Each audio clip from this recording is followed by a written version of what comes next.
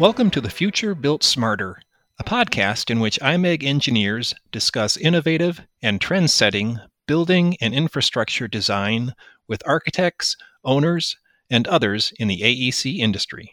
I'm your host, Joe Payne, and with me today is my co-host, Mike Lawless, IMEG's Director of Innovation. Mike, how you doing? I'm doing great. Glad to be here.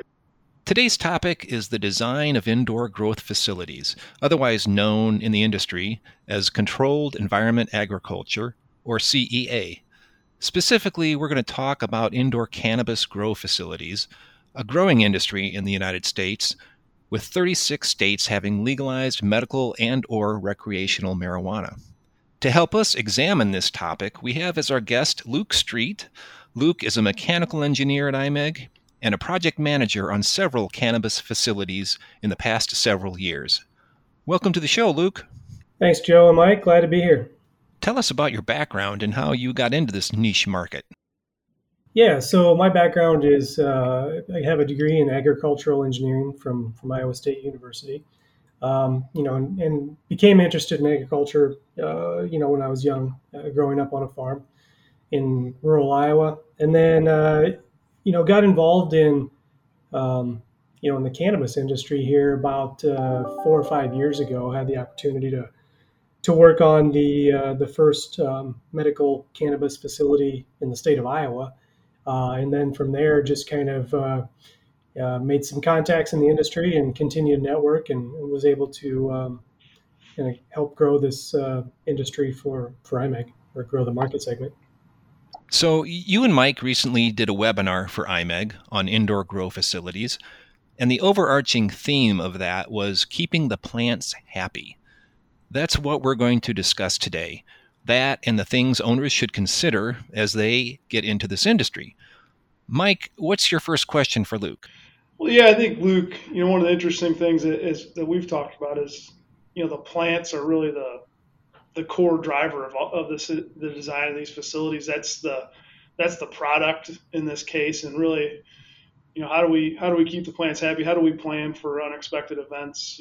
And infrastructure for those. And when you start out on a project, how do you start to engage with the client and the owner on the plants and kind of how they want to approach it? What's your take on that? Yeah, so I think the first thing that I want to understand when we're starting to look at a new project is make sure we understand what the obviously what the product is, in this instance cannabis, but we want to get into the details as soon as possible. We want to know how many plants they are going to grow in each room.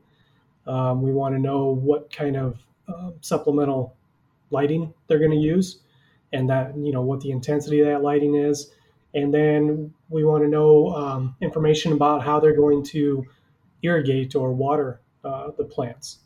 And then we get into things related to process flow and how they're going to get materials and plants from one room to the next, as the plants change or go from one cycle to another or stage to another.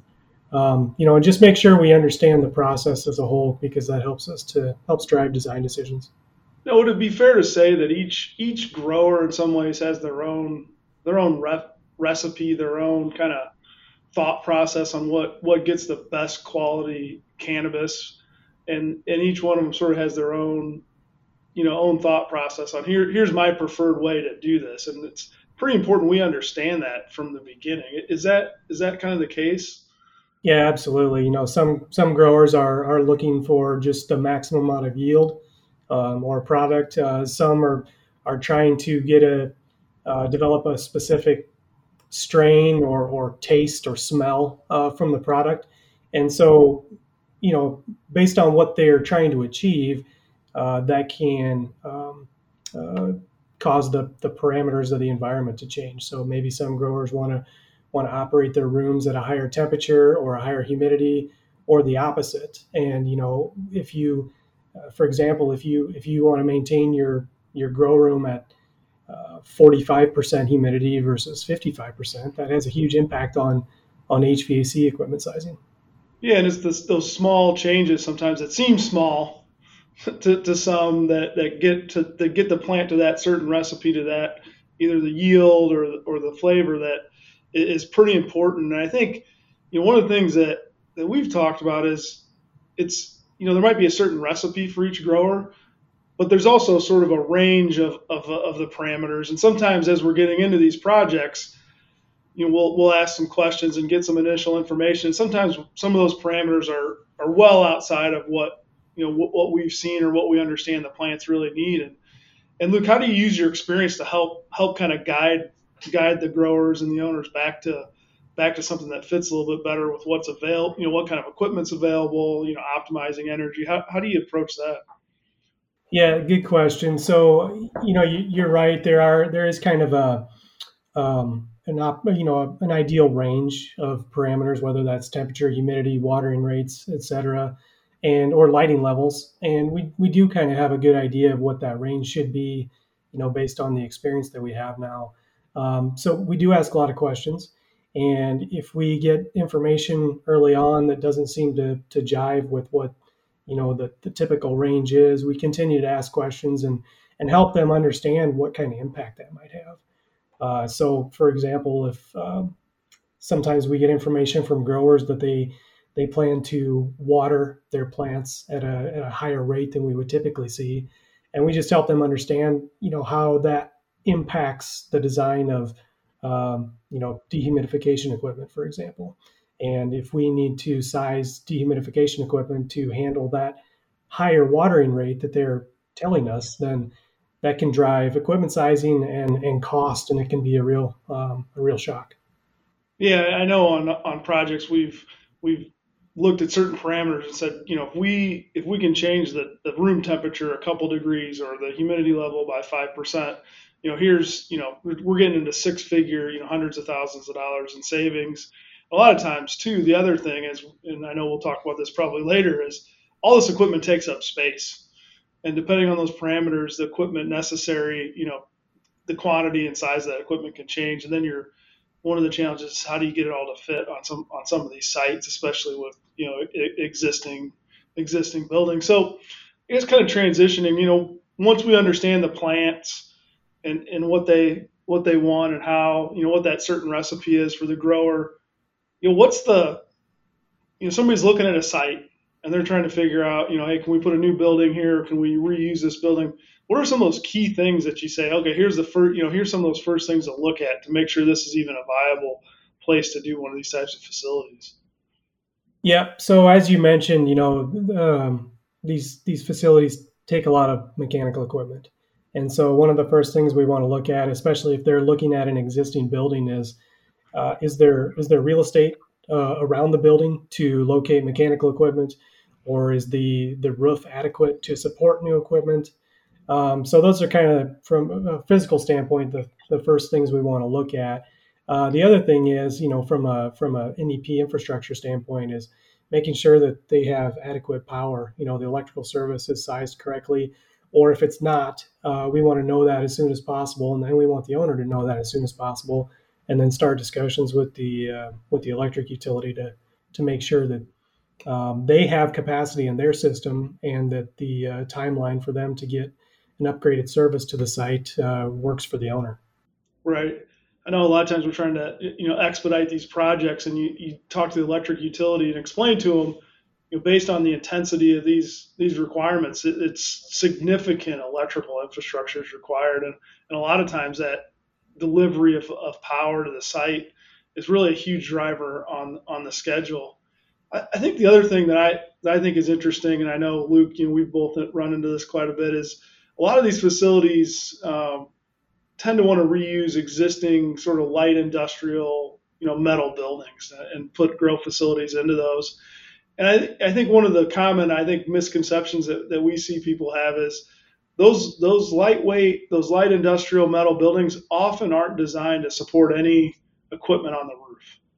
And so that, if you're looking at a site and the majority of the site is a building, you really then have to look around it, and that's the space to put all your, mechanical equipment, your electrical gear, any generators you might have, bulk CO2. I mean, there's a lot of parts and pieces that have to fit together into that sort of situation. Yeah, the light industrial metal buildings that you mentioned, they are designed as efficiently as possible, and that means they're not putting any more steel into them than they have to meet the bare minimum code requirements. So that means that the structure itself is likely not designed to support anything that's not currently on that roof. So adding mechanical equipment is probably not viable on the roof. So then you're right, you do have to look around outside the building, around the perimeter of the building, and make sure there's enough real estate available to locate equipment. And if you're adjacent to another property and the property line is close, or there's utility easements, right outside the building, that becomes important to know early in the project. Right. So that goes to, I think a lot of times, Luke, we've gotten involved in various stages of the projects, but when you look back at some of the projects you've been involved in, I mean, how early do you want to be engaged? How early should folks be giving you a call and say, hey, how can you help us, or how can we help them get these grow facilities underway? Yeah, we've been in feels like a lot of projects where we get engaged maybe a little too late. A lot of times we get engaged by a construction manager or an architect after conceptual design has been completed and they've got a floor plan layout that they're all happy with, but they haven't taken into account the spatial requirements of electrical gear or mechanical equipment and things like that. And so then we get into um, almost a little bit of a redesign before the project even can keep going to make sure that we can, support the program that the owner has.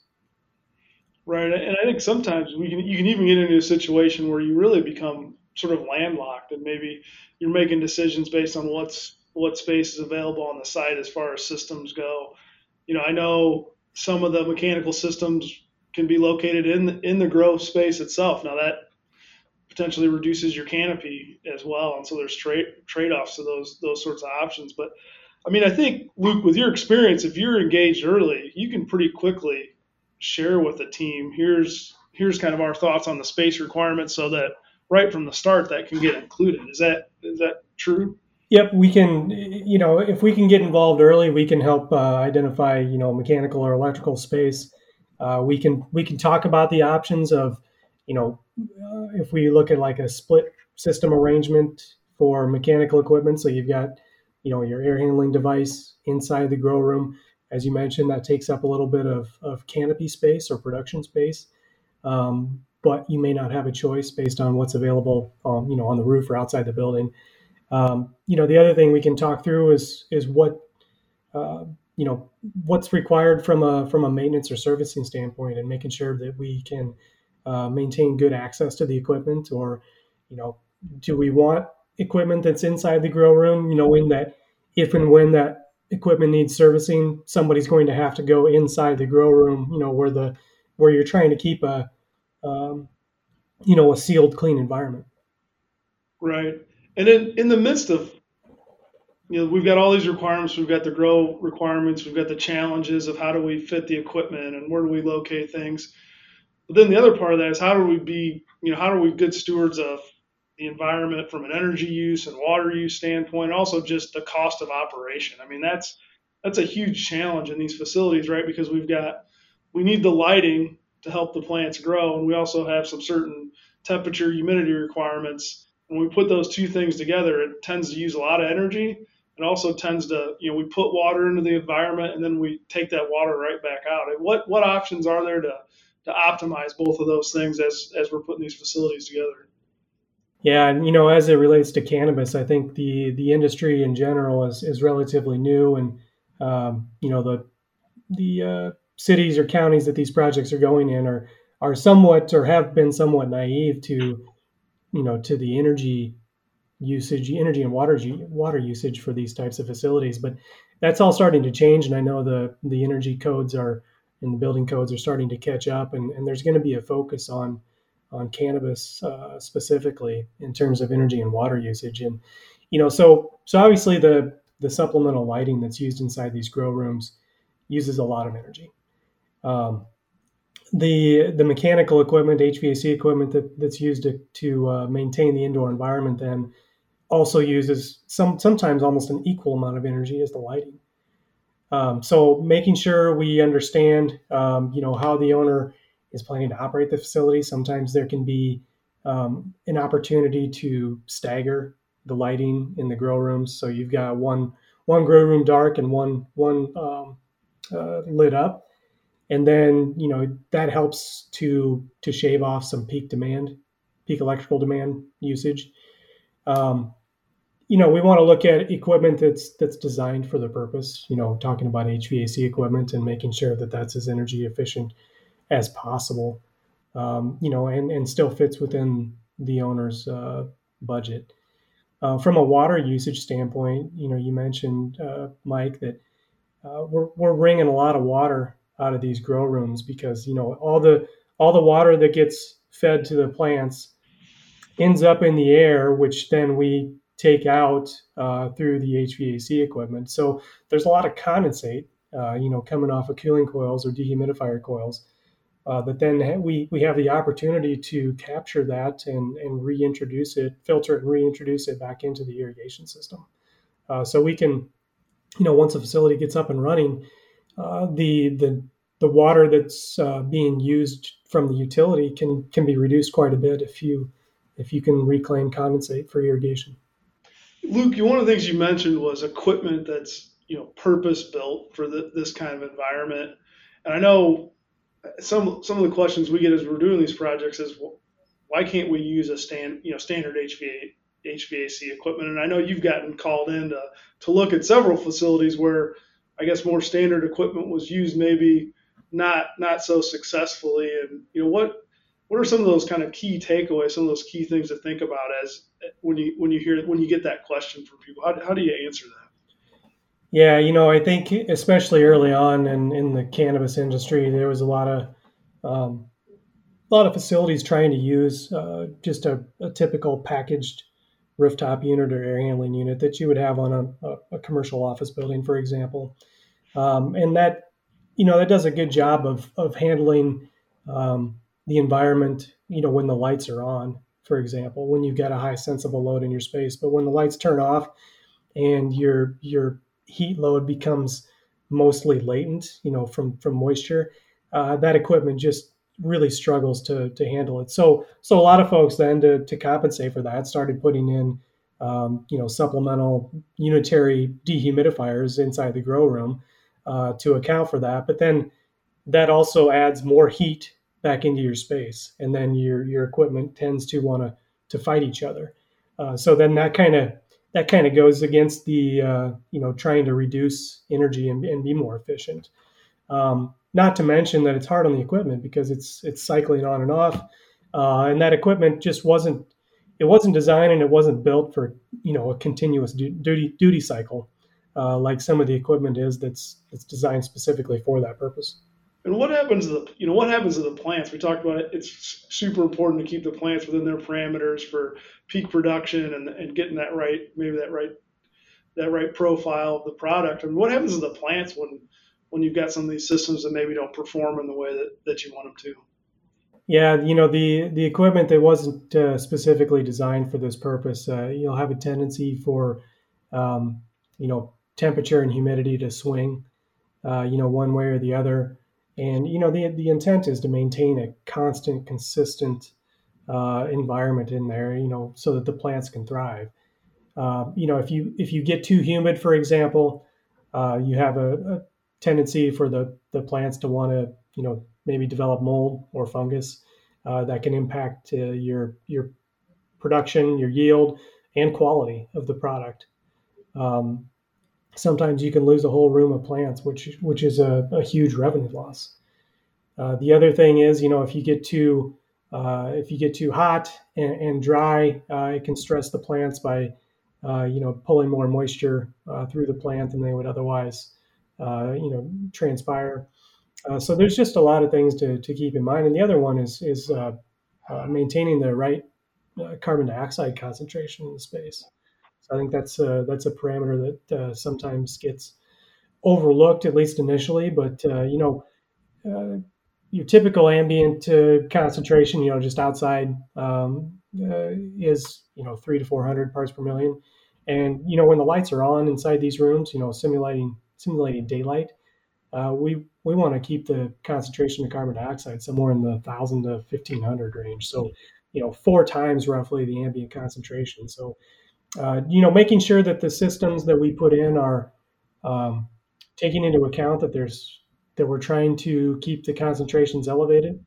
Making sure that we're not introducing outside air and exhausting the interior air that we've paid money to to pump carbon dioxide into. So then, Luke, with all the necessary infrastructure that you want to maintain for the plants, backup power must be a huge consideration, right? It is, Joe. Yeah, it's always a discussion we get to sooner or later on these projects, and a lot of times the discussion starts that the owner wants everything backed up, the entire facility, grow lights, HVAC equipment, everything, um, and because these facilities pull so much power, a lot of times that becomes not feasible from a financial standpoint.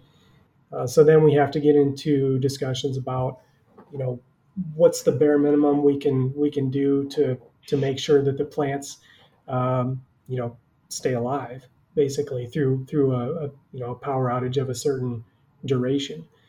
So sometimes we look at checkerboarding the grow lighting. Maybe it's even as simple as we shut off all the grow lighting and just have a couple of general light fixtures within the space to so that the plants don't think it's completely dark or nighttime, for example.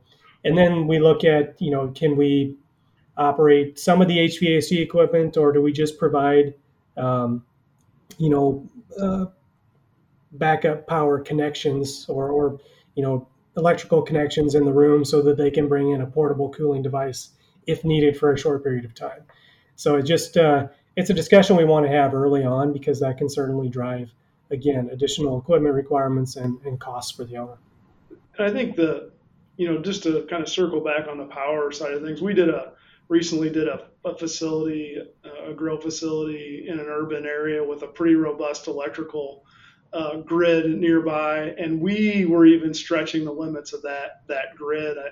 And I think the interesting thing is that grow facility needed it was 5 or 6 megawatts of power. Well, that's similar to a huge healthcare hospital campus. Is similar, and the healthcare campus is 6 7 times as much square footage. So these systems really do use a lot of power. And so, from a backup generation standpoint, I think most of the time, Luke, we end up with what procedures are going to take place to allow us to use, some sort of backup power, but the cost to back up the entire system is just really extremely cost prohibitive. And a lot of times it's really, hey, if we lose power, what processes are we going to put in place to keep the plants, viable until we do, until power is restored, or we roll in a backup generator.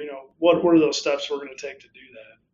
Yeah, exactly. I think the first question that owners should be asking, or we can ask on their behalf, is contact the utility company and find out what kind of reliability does their system have.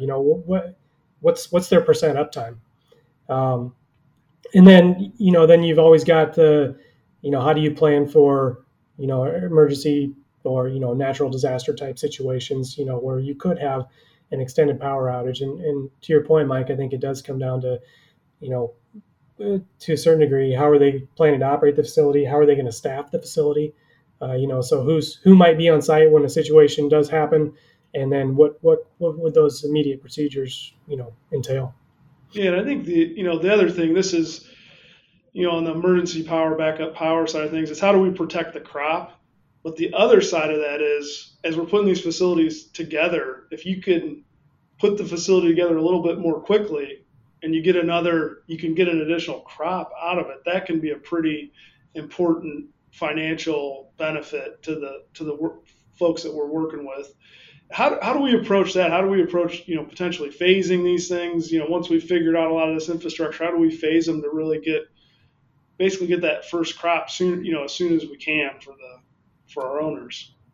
Yeah, because the cannabis is not legalized federally, a lot of the funding sources that are available to traditional projects are not available for these owners. So then it becomes they've got to fundraise, and get investors and raise money, and so they want to speed to market then becomes very important.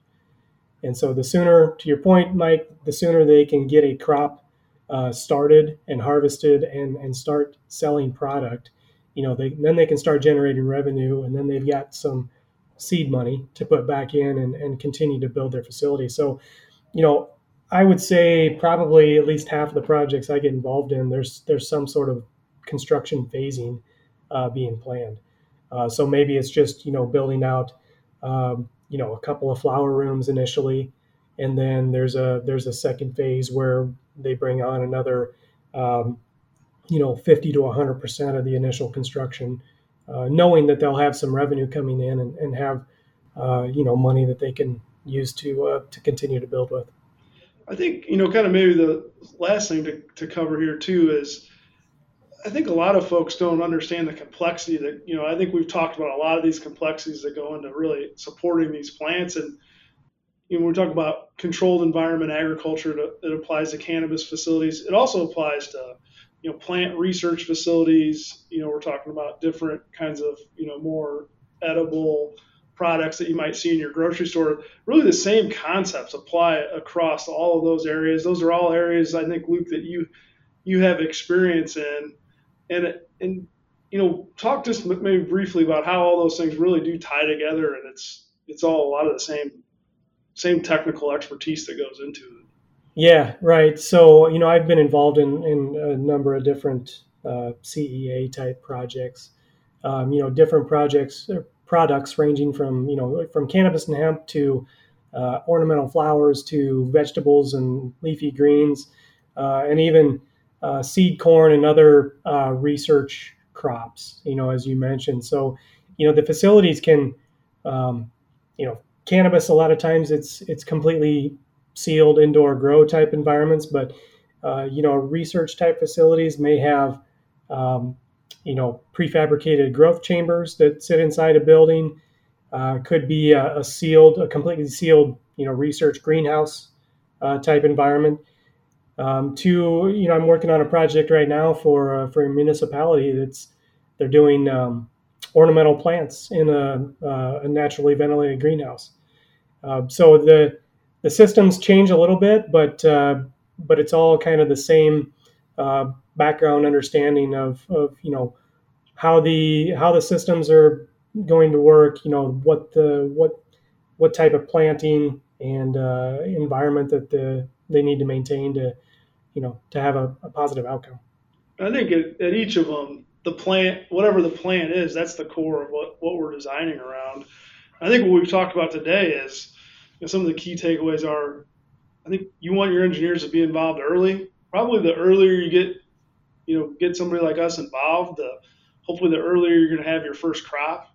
The more we're going to be able to help work through the different parameters, help you with your recipe, and help you get to that outcome and help you keep the plants happy. These are, Luke, I think maybe you kind of these projects are fun, they're challenging, and they're just a great opportunity to help create some great crops, and also while keeping energy efficiency and that water management in mind.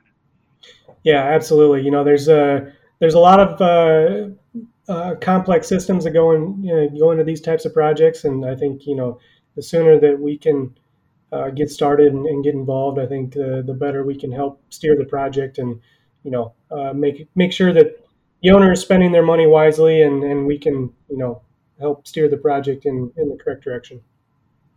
Hey, well, thanks, you guys. It's been a great discussion today. Listeners who would like to learn more can watch the previously recorded webinar, Keeping the Plants Happy. Just go to imegcorp.com and navigate to our resources section. The webinar goes deeper into the infrastructure, plant rooms, growth stages, and more. A great addition to what Luke and Mike talked about today. And if you have questions on this topic, you can connect with Mike or me through the podcast page on our website, and we can put you in touch with Luke. Finally, if you aren't yet following our podcast, you can do so through whatever app you use. Just search for IMEG Corp or The Future Built Smarter. From all of us at IMEG, thanks for listening and take care.